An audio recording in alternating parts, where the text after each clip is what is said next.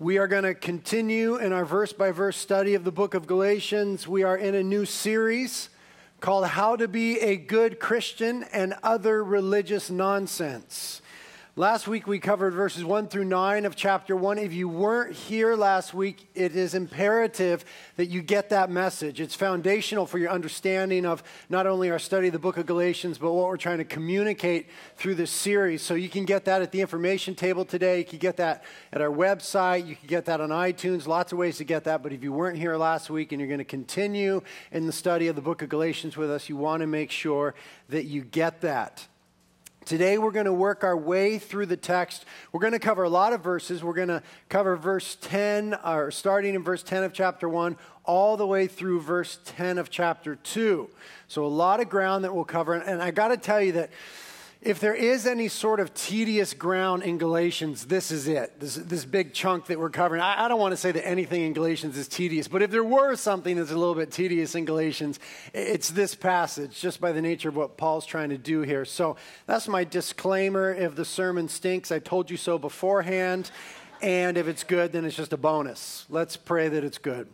Lord, we thank you for your mercy in our lives. We thank you for this fresh season where you are teaching us more about the gospel, the daily implications of your love for us and what you've done for us on the cross. We ask that today you would continue that work, that you would give us insight, discernment, wisdom, and knowledge, that you would speak to us clearly, profoundly, in a way that would be transformative in our lives. Thank you that you freed us from having to perform and from trying to do better and be better, and that you, Christ, through the cross, have brought us into a place of rest and just being accepted before God. We ask that that be real and true today. We ask together that you would please help me to communicate these truths, that every word that comes from these lips would be from your throne, and that it would be clear and unfettered and used for your glory. Give us understanding now. We ask it in Jesus' name. Amen. Amen. Well, earlier this week, I was spending some time with a friend, one of my best friends in the whole world. We hadn't hung out too much lately, and we needed to catch up. I was feeling a little disconnected, and so we got together, and we were hanging out in a jacuzzi, and we had our daughters with us. Our daughters are about the same ages, and we were just playing in the jacuzzi and in the pool, and we were sitting there just talking about life and stuff going on, and he was aware that someone very close to me had recently hurt me pretty deeply with some things they said and did, and he was aware of what had gone on there. And so he was just following up, and he asked me, hey, how's it going with so-and-so? And I was kind of like, I kind of rolled my eyes and was like, whatever. I mean, just kind of blew it off. And I'm talking to him, but just whatever. And he looked at me right in the eyes, and he said, you really do hold grudges. And, I just kind of paused for a minute, hoping to defend myself, but didn't think I could. And then he proceeded to highlight a couple other times in relationships in my life where he's seen me hold grudges recently. And he pointed those out to me, and I realized I'm like that. I have this tendency to hold grudges, to want to punish people, to remember the ways that they failed me or hurt me. And I'm probably not alone in that. I think some of us are like that, maybe from time to time. And it's made me think this week how thankful I am that God is nothing like that. That because of the gospel, it is theologically impossible for God to hold grudges against us. That because of what Jesus did on the cross, God cannot and will not hold things over our heads, hold grudges against us, or keep us in a place of punishment and pain over and over again for the failures in our lives. His mercies are new every morning. And the gospel is that though we have done very poorly, God has done so wonderfully in what Christ did on the cross for us. And now we are wholly, totally, forever, once and for all, forgiven, accepted, adored, and we stand before God in grace. Now, the issue that we're discussing is that the Christian life is lived out in daily and deeply thinking upon that gospel and that grace, and in daily applying that grace and that gospel to situations, relationships, and ourselves. That is how the Christian life is to be lived. Realizing daily that the gospel is not good advice to people, but it is good news about Jesus. It's not an invitation to do something, but it is a declaration of what God has already done for us. And this is the issue in the book of Galatians. And the issue and the topic surfaces because there were those present in the church in Galatia at this time who were saying otherwise. There were those who were saying, in effect, the gospel is good and it is how you begin the Christian life.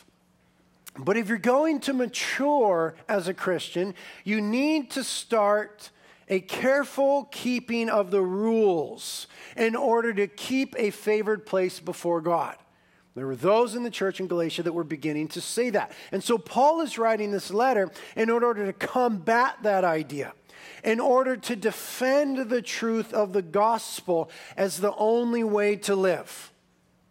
He wants to defend the idea that we were first accepted by God, not because we were good or did good things. Rather, the opposite is true. Rather, we were accepted by God because of the thing that Jesus did for us, and we now continue with God, not because we have become good, or we're doing better, or we're doing good things, but rather because of Christ's once and for all finished work that accomplishes our continued acceptance before God in grace once and for all. The idea that we need to, or somehow possibly ever could, become good Christians is simply not true. What would constitute a good Christian anyway? There would have to be some sort of discernible scale in Scripture, excuse me. There'd have to be some discernible scale in Scripture, some continuum from good Christian to bad Christian where we could locate ourselves and others. And it just isn't there in Scripture. But the context of the book of Galatians is that there were those who thought they had found the way to be a good Christian. And in this context, it was keeping the Mosaic law and being circumcised as a sort of a sign and a promise of the keeping of the law. To continue in Christianity and to become a good Christian, you had to progress in those certain things, they would say.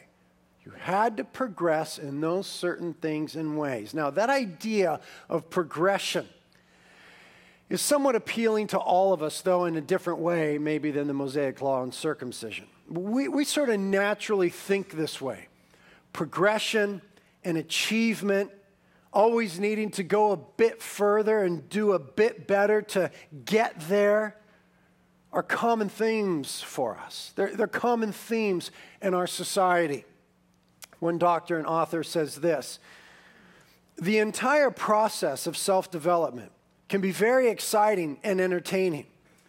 But the problem is, there's no end to it. The fantasy is that if one heads in the right direction and just works hard enough to learn new things and grows enough and gets actualized, one will be there. None of us is quite certain exactly where there is, but it obviously has something to do with resting.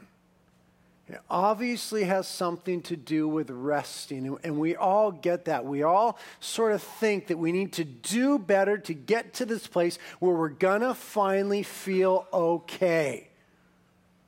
But what the gospel tells us, and this is why the gospel is good news, is that there has already been provided a way that we can rest now. It makes it clear that because of what Christ has done for us, we have arrived by grace. There's no further place to go. We don't need to try any harder. It's all been done for us, and we can rest and be free from that pressure now. And this is the idea that Paul is defending as he writes to the Galatians. And in an attempt to combat this message of extravagant grace, there were his opponents there who were attacking him. And the way that they attacked Paul was by casting aspersion on both his apostleship and his message.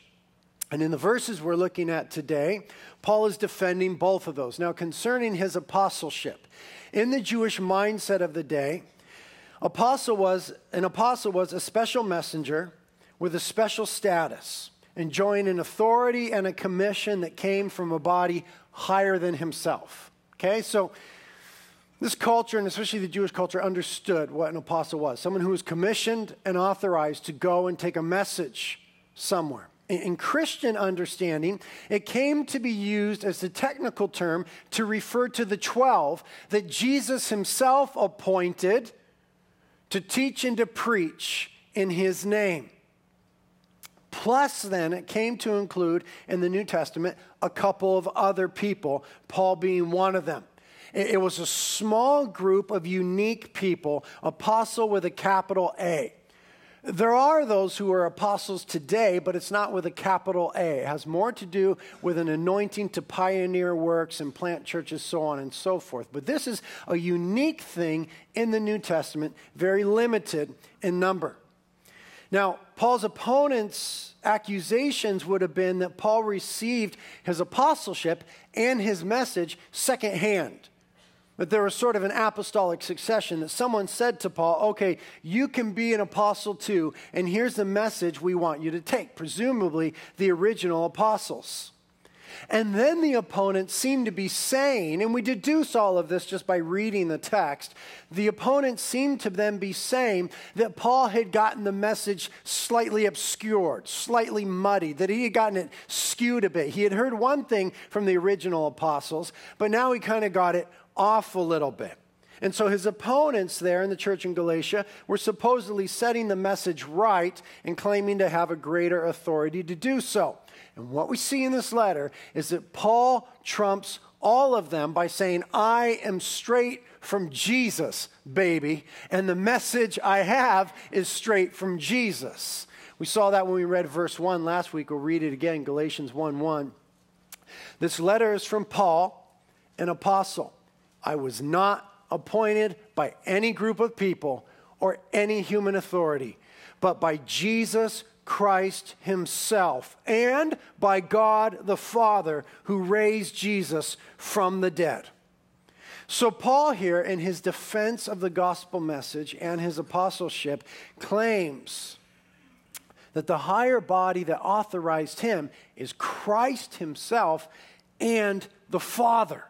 This is paramount in Paul's argument. He's saying, I didn't get any of this calling or this message secondhand. And therefore, it's not some game of telephone where the message has gotten confused somewhat. Now he goes on in today's text to tell us how he got that message and to reinforce its origins. We'll start in verse 11. We'll get back to verse 10 in a minute. Verse 11, he says, Dear brothers and sisters, I want you to understand that the gospel message I preach is not based on mere human reasoning. I received my message from no human source, and no one taught me. Instead, I received it by direct revelation from Jesus Christ. Paul here is asserting that he got the message directly from Jesus. This is important for us to know. The gospel that we believe and bank our lives on is not some humanly devised thing. Remember, that would be religion. Religion is humanity's attempt to get with God, be right with God. The gospel is what God has done, and no human source made it up. Think about it.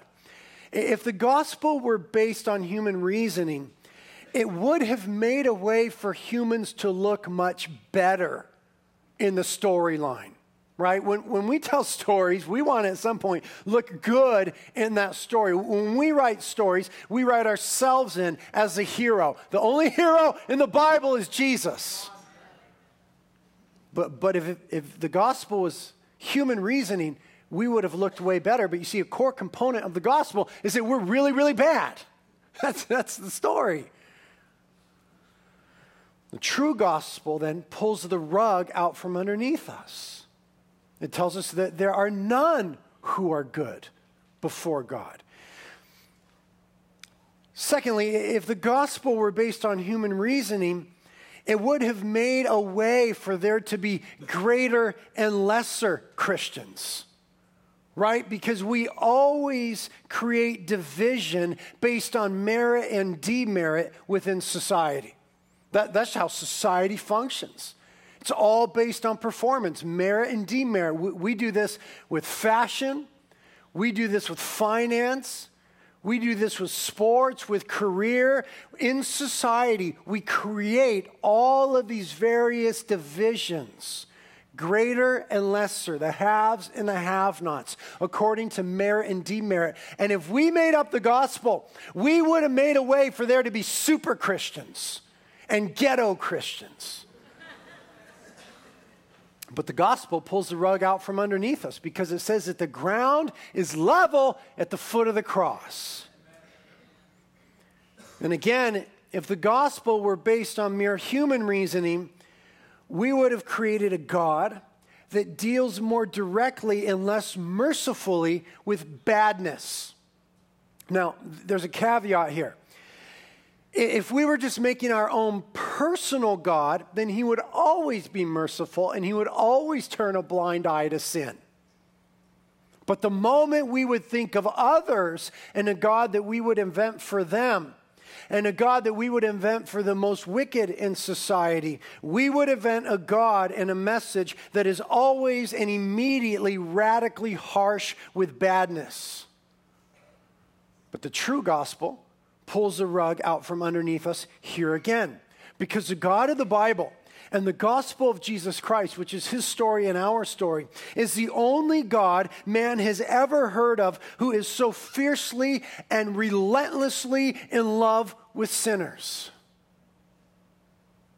God has a singular stance toward humanity. He loves us. You see, false gods, the kind that people invent, despise sinners. But the gospel is good news for everyone. The gospel is good news for everyone in society, no matter how seemingly wicked. In the classic book, Crime and Punishment, Dostoevsky captured this crazy, scandalous idea of grace this way. He said this, quote, "At the last judgment, Christ will say to us, 'Come you also, come drunkards, come weaklings, come children of shame.' And he will say to us, 'Vile beings, you who are in the image of the beast and bear his mark, but come all the same, you as well.' And the wise and the prudent will say, 'Lord, why do you welcome them?' And he will say, 'If I welcome them, you wise men, if I welcome them, you prudent men, it is because not one of them has ever been judged worthy.' And he will stretch out his arms, and we will fall at his feet, and we will cry out sobbing, and then we will understand all. We will understand the gospel of grace. Lord, your kingdom come." You see, if the gospel were based on mere human reasoning, it would be way more complicated than merely trusting in Jesus Christ and what he has done. If the gospel were humanly contrived, we would do away with deathbed conversions. Because we're not okay with someone who does bad their whole life and at the last moment gets off.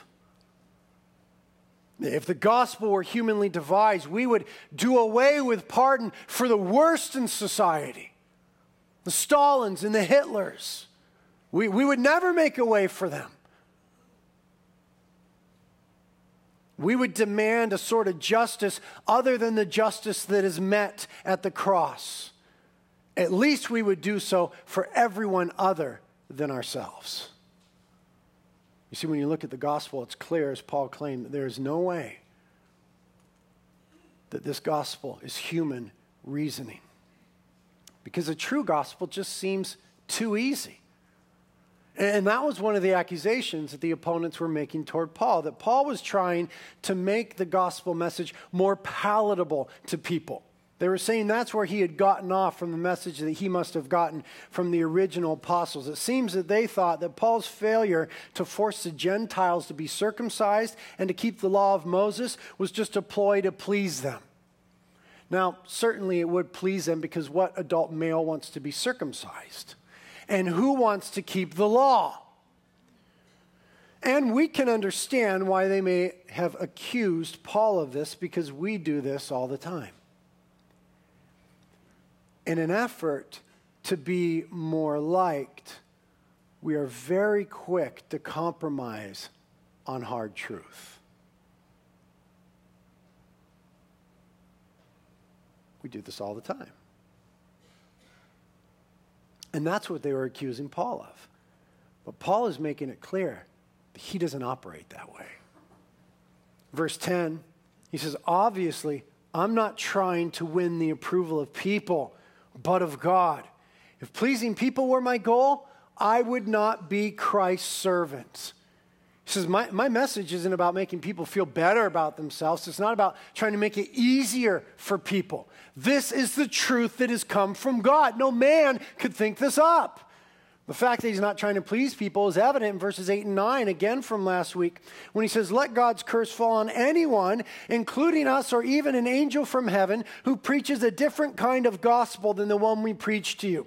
I say again that we have said before, if anyone preaches any other gospel than the one you welcomed, let that person be cursed. And then he says, obviously, I'm not trying to win the approval of people. I just curse them all. You see, Paul knows that the only truth and the only power that ever changes people is the power of God working through the gospel. And Paul's story is that he had been radically changed. Now we pick it up in verse 13. He says, you know what I was like when I followed the Jewish religion, how I violently persecuted God's church. I did my best to destroy it. I was far ahead of my fellow Jews in my zeal for the traditions of my ancestors.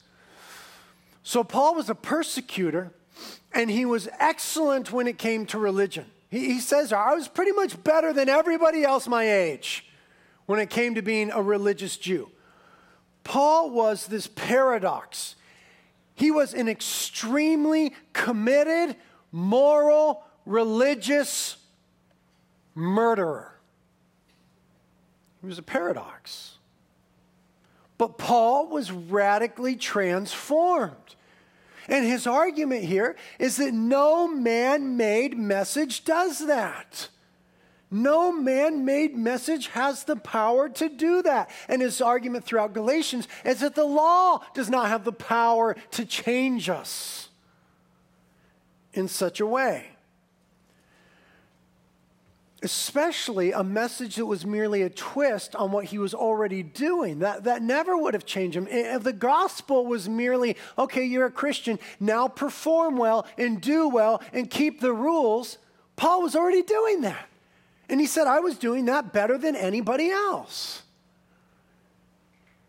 What we see in Galatians is that the gospel is absurd if it only means that the sufferings and the resurrection of Christ were in order to make us better, to make us more moral, more well-behaved people. The gospel is absurd. The cross and the resurrection, the suffering, maiming, and victory of Christ were not to make us better behaved. It was to make us brand new. And there is a tremendous difference between acting better and having been changed. And Paul is saying, I've been changed. I was a religious murderer. Now I'm a lover who's been set free to enjoy God. Paul was a brand new person. And what Paul experienced in that transformation was radical grace. And he knew this. He knew it was radical. You see, when Paul encountered Jesus, when Jesus appeared to him, Paul was on the road to Damascus. He was on his way to violently persecute Christians. He was going to physically harm Christians. Paul was there. He was a party to the stoning of Stephen, when Stephen was murdered for his Christianity. Paul was on his way in his religious zeal to do that sort of violence to Christians in Damascus. And Jesus encountered him on his way there on the road. And Jesus took these actions of Paul against the church personally. In Acts chapter 9, Jesus appears to Paul, whose name was then Saul, and says, Saul, Saul, why are you persecuting me? I am Jesus who you are persecuting.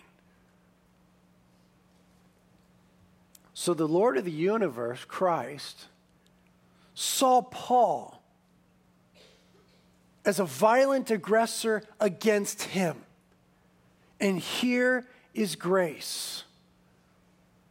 That the Lord, who Paul was violently opposed to and whose mission he sought to destroy, comes to him, meets him, saves him, transforms him, and forever showers his love upon him. Here is grace. This is grace when everything in us and our actions would say that we deserve bad and punishment and alienation. And yet we are treated with goodness, kindness, and favor and brought into a loving relationship with God. That is grace. Paul was radically opposed, violently opposed to Jesus. And Jesus comes and in love changes him. This is just the polar opposite of what religion does. There is just an incapacity for the keeping of the rules to ever affect this kind of change in humanity. Paul had already mastered good performance as much as possible. And what Paul knew in his experience was that that sort of life of endeavoring to progress and be better and do better is folly. And you know that. Not only does Scripture tell us that, but our experience tells us that our efforts to be better are unsustainable.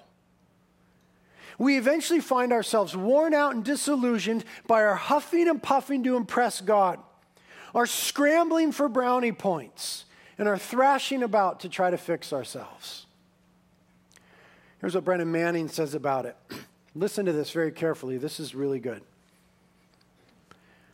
He says, we believe that we can pull ourselves up by our bootstraps. But sooner or later, we're confronted with the painful truth of our inadequacy and insufficiency. Our security is shattered and our bootstraps are cut. Once the fervor has passed, weakness and infidelity appear.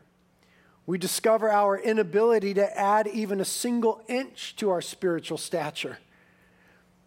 There begins then a long winter of discontent that eventually flowers into gloom, pessimism, and a subtle despair. Subtle because it goes unrecognized, unnoticed, and therefore unchallenged. It takes the form of boredom, drudgery.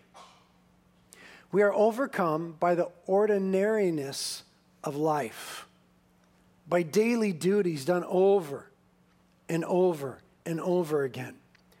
We secretly admit that the call of Jesus is too demanding, that surrender to the Holy Spirit is beyond our reach. We start acting like everyone else, and life takes on a joyless, empty quality. This is some of your stories. This is the predicament of every Christian who tries to continue in self-effort and self-improvement instead of gospel transformation. Life takes on a joyless, empty quality. But you see, Paul's life wasn't like that.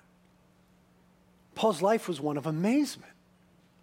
Paul was continually thrilled. Listen to what Paul says in 1 Timothy chapter 1, starting in verse 12. I'll read it to you. Paul says, I thank Christ Jesus our Lord, who has given me strength to do his work. He considered me trustworthy and appointed me to serve him, even though I used to blaspheme the name of Christ. In my insolence, I persecuted his people. But God had mercy on me because I did it in ignorance and unbelief. Oh, how generous and gracious our Lord was. He filled me with the faith and love that comes from Christ Jesus. You see, Paul in his life was amazed. There's no sense of joylessness. There's no sense of being empty or bored. He was amazed, thrilled, captivated, charmed, and entranced by the gospel. And so Paul saw all of life and his place in life as a gift. We see this in verse 15. He says, but even before I was born, God chose me and called me by his marvelous grace. And then it pleased him to reveal his Son to me so that I would proclaim the good news about Jesus to the Gentiles. You see, that is what grace does. It proclaims the awesome truth that all is a gift from God. Because again, the gospel is not good advice to us, but it is good news about Jesus. It is not an invitation for us to try to do better. It is a declaration of what Christ has already done. And what happens in the church when we begin to live gospel-shaped lives is that we see this truth in each other, and it causes us to rejoice. When we see this sort of transformation, we know this to be true. You see, Paul knew that this was truth from God. He didn't get it secondhand, that it wasn't a distortion of the message. We see that as we continue reading in verse 16. He says, when this happened, I didn't rush out to consult with any human being, nor did I go up to Jerusalem to consult with those who were apostles before I was. Instead, I went away into Arabia, and later I returned to the city of Damascus. Then 3 years later, I went to Jerusalem to get to know Peter, and I stayed with him for 15 days. The only other apostle I met at that time was James, the Lord's brother. I declare before God that what I'm writing to you is not a lie. After that visit, I went north into the provinces of Syria and Cilicia. And still the Christians in the churches in Judea did not know me personally. All they knew was that people were saying, the one who used to persecute us is now preaching the very faith he tried to destroy.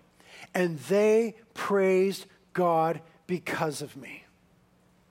Paul says, I didn't get this message secondhand. I'm not acting on behalf of these other apostles. I don't have this thing confused through a game of telephone. I saw Jesus. I was on my way to murder, and he loved me.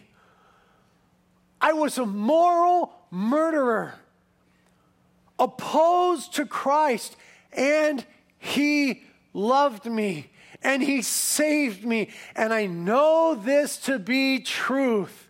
And people are seeing and praising God because of me. You see, this is what the world needs to see.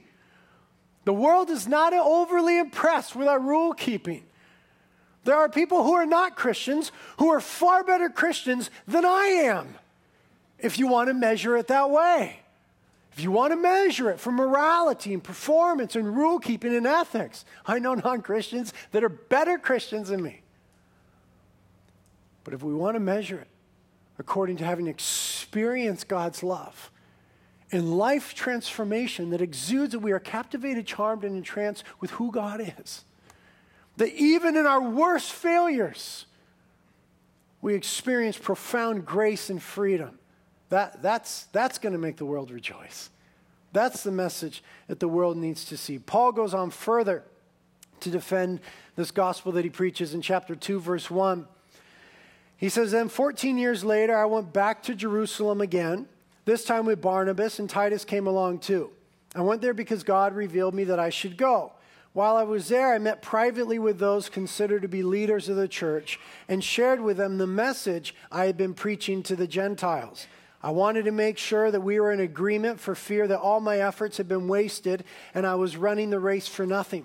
And they supported me and did not even demand that my companion Titus be circumcised, though he was a Gentile.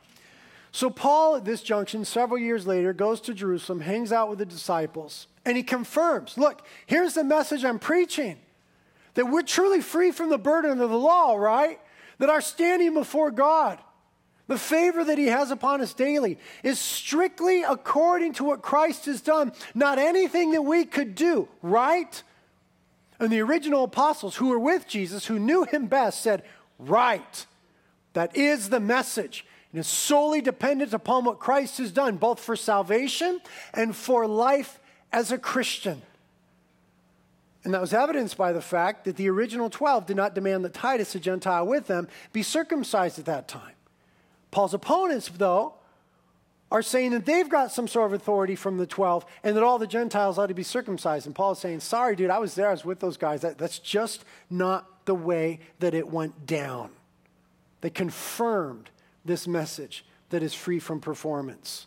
Verses 4 and 5, even that question, the question of circumcision, came up only because of some so-called Christians there, false ones really, who were secretly brought in. They sneaked in to spy on us and take away the freedom we have in Christ Jesus. They wanted to enslave us and force us to follow their Jewish regulations, but we refused to give in to them for a single moment. We wanted to preserve the truth of the gospel message for you. You see, it would have been compromise to go back into the slavery of needing to perform and keep the rules to feel as though you're okay with God. Paul said that his goal was to preserve and be faithful to the gospel of grace. To be faithful to the gospel of grace is to realize that when we disobey, the gospel brings us comfort by reminding us that God's approval doesn't depend on our obedience, but on Christ's obedience. God's approval doesn't depend on our obedience. It is solely based on Christ's obedience. So when you are bad, anyone here ever bad? Only me. When I am bad, because of this true gospel that is from God and not made up by people, I know that God's approval for me is still there because it doesn't have to do with my obedience, but with Christ's obedience. And because Christ did so good on the cross, and I am now in Christ by my faith in him, God is fully and completely and wholly and totally pleased with me today.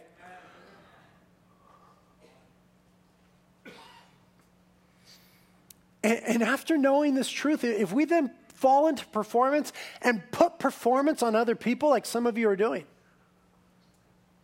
we do this in the church. We're so cruel with people when they fail. We set ourselves up as a standard of holiness and demand that everybody do better.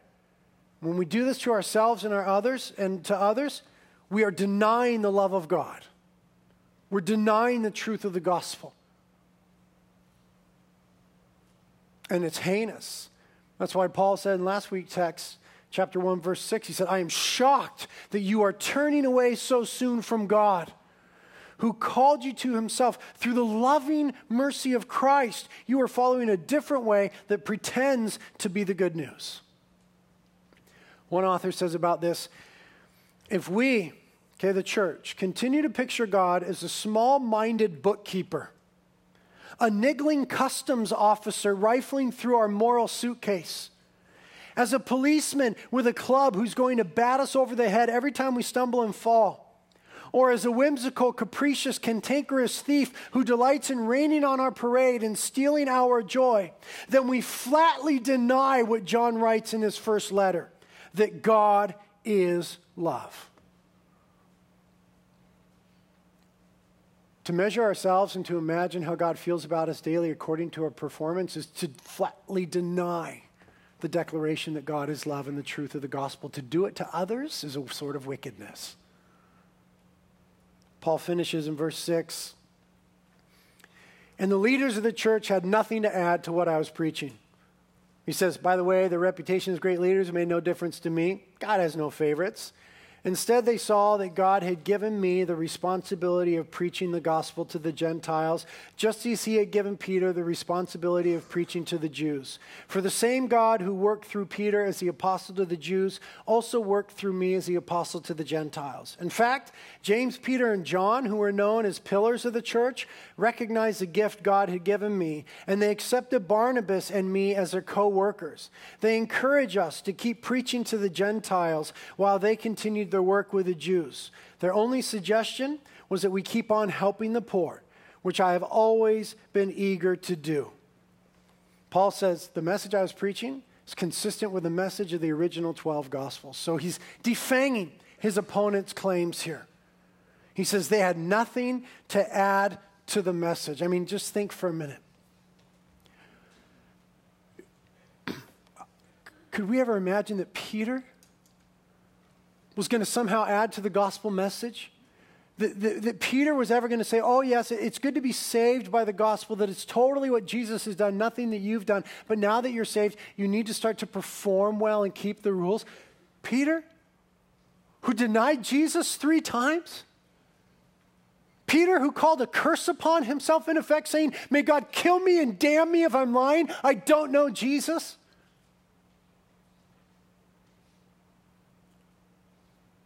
Are we to think that Peter, who denied Jesus,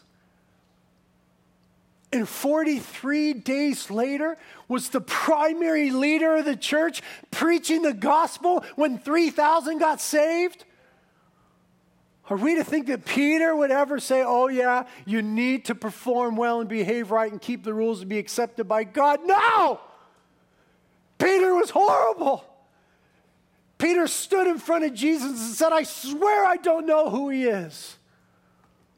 And 40 days later, he was the primary representative of Jesus. This is grace. And Peter and Paul had been changed by it. Don't let anybody tell you anything different. If you are feeling defeated, overwhelmed, like a failure today, the arms of Jesus are open to you. He went to the cross and stretched his arms out and was nailed there because we're so bad. But he is so good. And his forgiveness is limitless. Come to him today. God, we thank you for this truth. God, I thank you for this truth that has changed my life.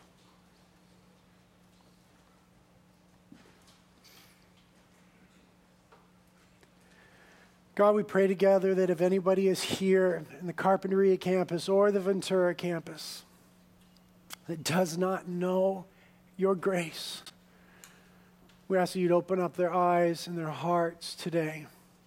That they would call upon you for forgiveness. They would recognize they're really bad, but what you did was really good. And that you would, in that moment, flood their lives with grace. That you would wash, cleanse, and renew them, God. You'd make them brand new creations. You would give them the hope of a brand new life. That they would daily experience your favor, your approval, your love, and your presence because of the gospel. God, do that for us all. Prayer team is here. Carpets are here. You can come and get on your face before this beautiful God who loves us so much. And communion is here.